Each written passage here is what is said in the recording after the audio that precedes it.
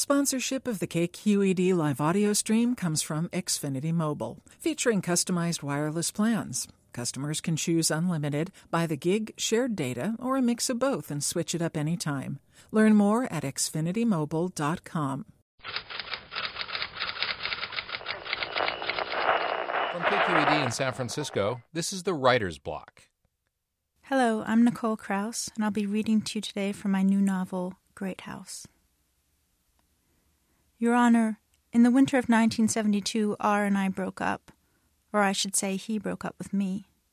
His reasons were vague, but the gist was that he had a secret self, a cowardly, despicable self he could never show me, and that he needed to go away like a sick animal until he could improve this self and bring it up to a standard he judged deserving of company. I argued with him. I'd been his girlfriend for almost 2 years. His secrets were my secrets. If there was something cruel or cowardly in him, I, of all people, would know. But it was useless. 3 weeks after he moved out, I got a postcard from him, without a return address, saying that he felt our decision, as he called it, hard as it was, had been the right one, and I had to admit to myself that our relationship was over for good. Things got worse then for a while before they got better. I won't go into it except to say that I didn't go out, not even to see my grandmother, and I didn't let anyone come to see me either. The only thing that helped, oddly, was the fact that the weather was stormy, and so I had to keep running around the apartment with a strange little brass wrench made especially for tightening the bolts on either side of the antique window frames. When they got loose in windy weather, the windows would shriek. There were 6 windows, and just as I finished tightening the bolts on one, another would start to howl, so I would run with the wrench, and then maybe I would have half an hour of silence on the only chair left in the apartment. For a while, at least, it seemed that all there was of the world was that long rain and the need to keep the bolts fastened. When the weather finally cleared, I went out for a walk. Everything was flooded, and there was a feeling of calm from all that still reflecting water. I walked for a long time, 6 or 7 hours at least, through neighborhoods I had never been to before and have never been back to since. By the time I got home, I was exhausted, but I felt that I had purged myself of something. Not long after that, R's grand piano was lowered through the huge living room window, the same way it had come in. It was the last of his possessions to go, and as long as the piano had been there, it was as if he hadn't really left. In the weeks that I lived alone with the piano, before they came to take it away, I would sometimes pat it as I passed, in just the same way that I had patted R. A few days later, an old friend of mine named Paul Alpers called to tell me about a dream he'd had. In it, he and the great poet Cesar Vallejo were at a house in the country that had belonged to Vallejo's family since he was a child. It was empty, and all the walls were painted a bluish white. The whole effect was very peaceful, Paul said, and in the dream he thought Vallejo lucky to be able to go to such a place to work. This looks like the holding place before the afterlife, Paul told him. Vallejo didn't hear him, and he had to repeat himself twice.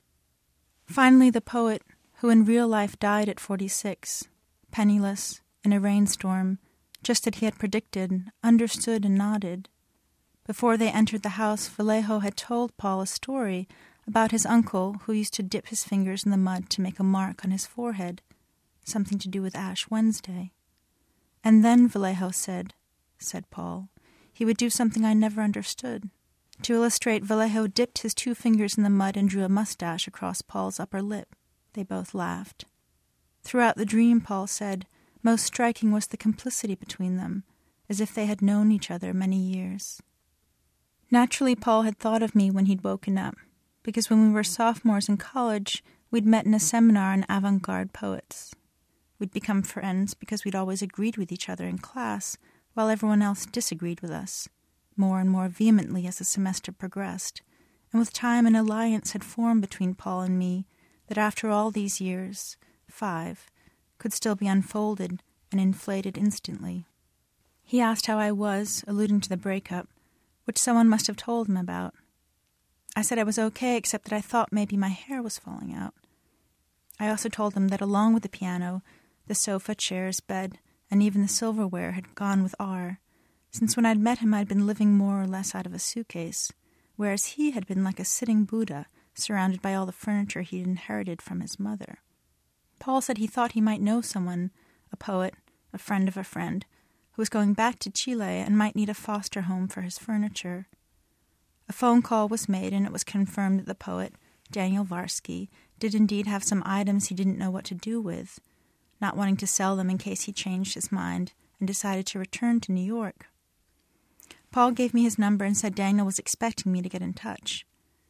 I put off making the call for a few days, mostly because there was something awkward about asking a stranger for his furniture, even if the way had already been paved, and also because, in the months since R and all of his many belongings had gone, I'd become accustomed to having nothing.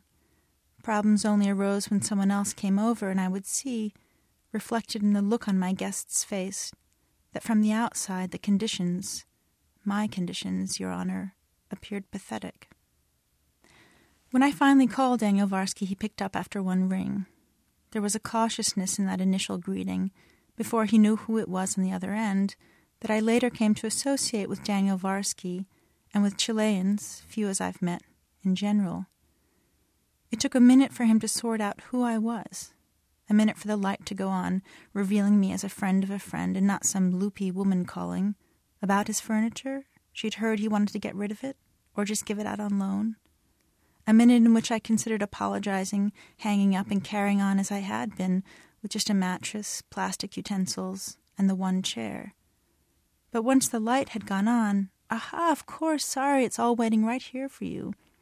His voice softened and became louder at the same time, giving way to an expansiveness I also came to associate with Daniel Varsky, and, by extension, everyone who hails from that dagger pointing at the heart of Antarctica, as Henry Kissinger once called it. He lived all the way uptown, on the corner of 99th Street and Central Park West. On the way I stopped to visit my grandmother, who lived in a nursing home on West End Avenue. She no longer recognized me, but once I'd gotten over this, I found myself able to enjoy being with her.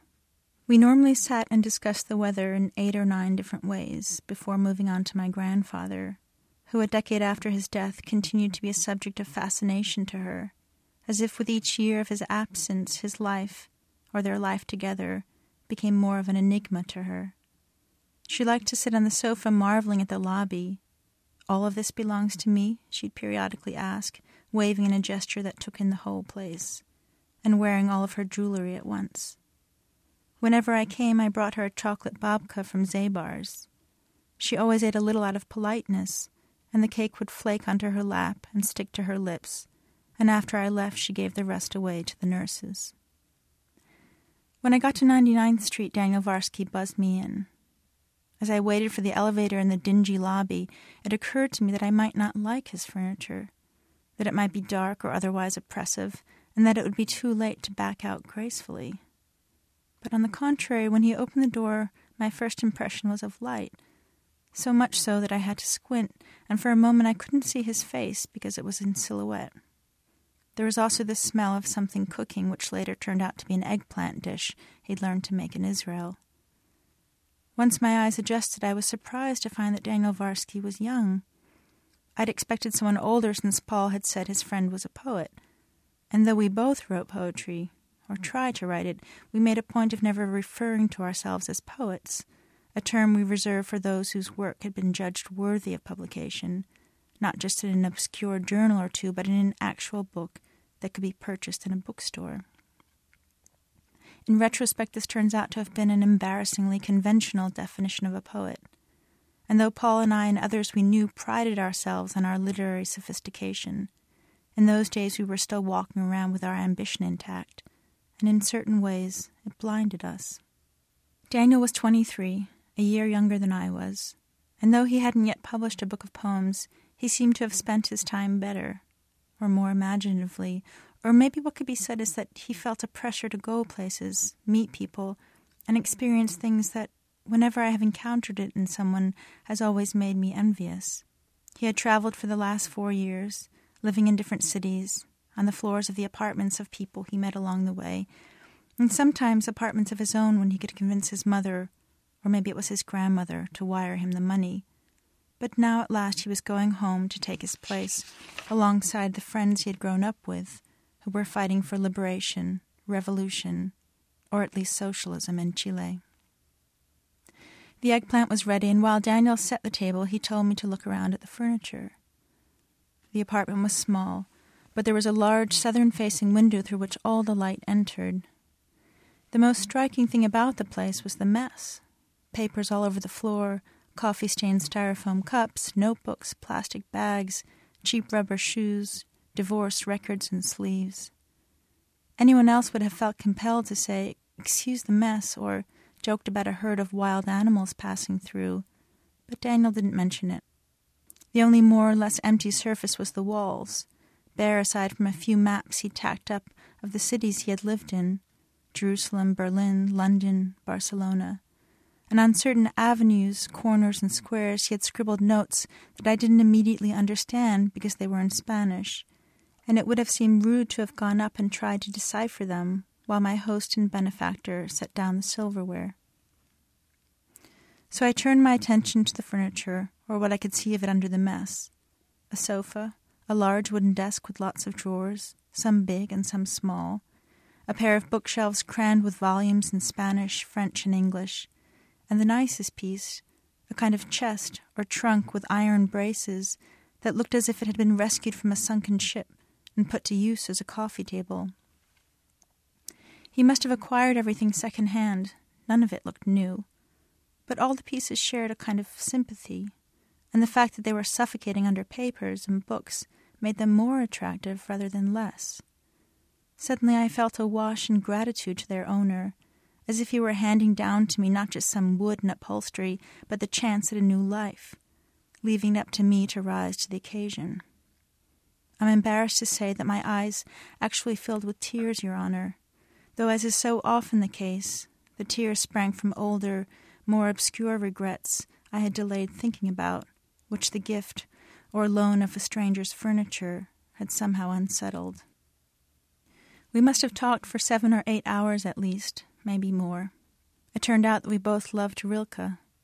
We also both liked Auden, though I liked him more, and neither of us cared much for Yeats, but both felt secretly guilty about this, in case it suggested some sort of personal failure at the level where poetry lives and matters. The only moment of disharmony came when I raised the subject of Neruda, the one Chilean poet I knew, to which Daniel responded with a flash of anger. Why is it, he asked, that wherever a Chilean goes in the world, Neruda and his seashells has already been there and set up a monopoly? He held my gaze, waiting for me to counter him, and as he did I got the feeling that where he came from it was commonplace to talk as we were talking, and even to argue about poetry to the point of violence, and for a moment I felt brushed by loneliness.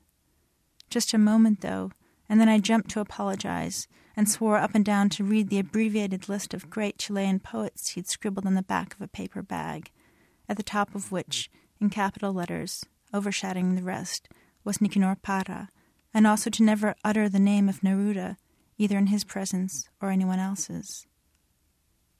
We talked then of Polish poetry, of Russian poetry, of Turkish and Greek and Argentine poetry, of Sappho and the lost notebooks of Pasternak, of the death of Ungaredi, the suicide of Weldon Keys, and the disappearance of Arthur Craven, who Daniel claimed was still alive, cared for by the whores of Mexico City.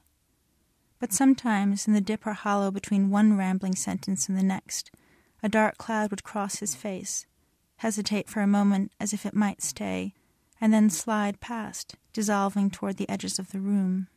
And at those moments I almost felt I should turn away, since though we talked a lot about poetry, we had not yet said much of anything about ourselves. At a certain point Daniel jumped up and went rifling through the desk with all the drawers, opening some and closing others, in search of a cycle of poems he'd written. It was called Forget Everything I Ever Said, or something like that, and he had translated it himself.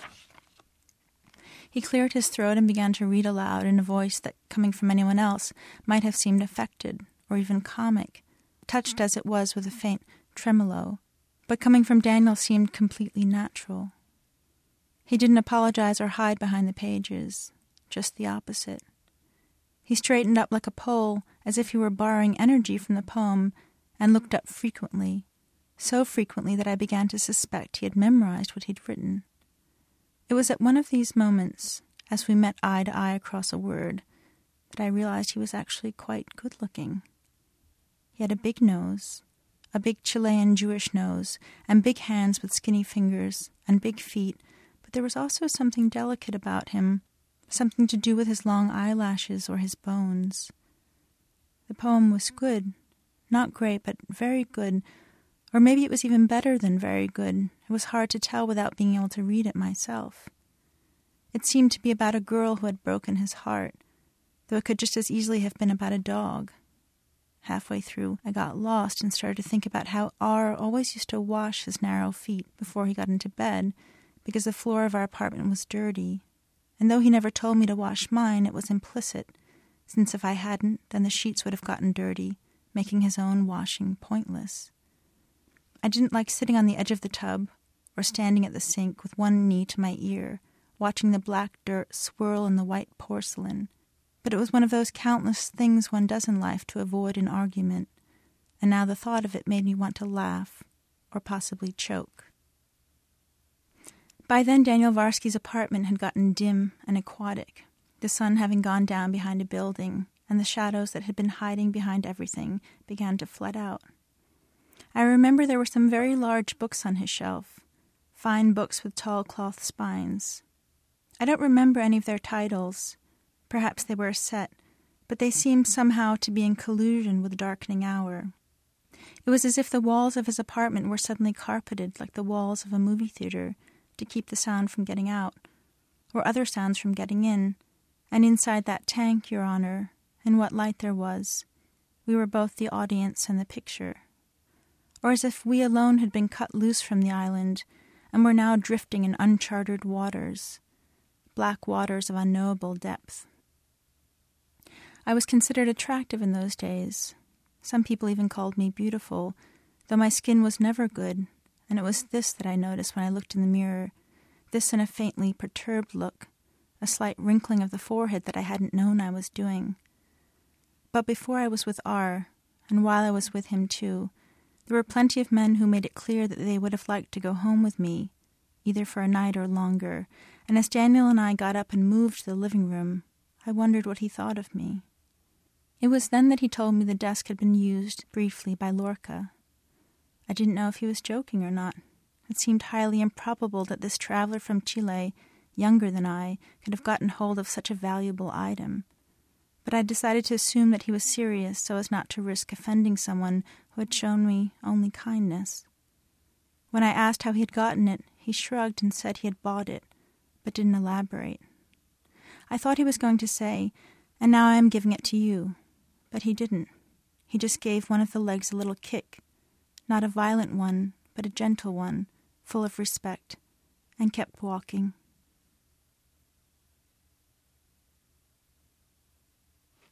To subscribe to the Writer's Block and hear more stories, visit kqed.org/writersblock. The Writer's Block is produced by KQED.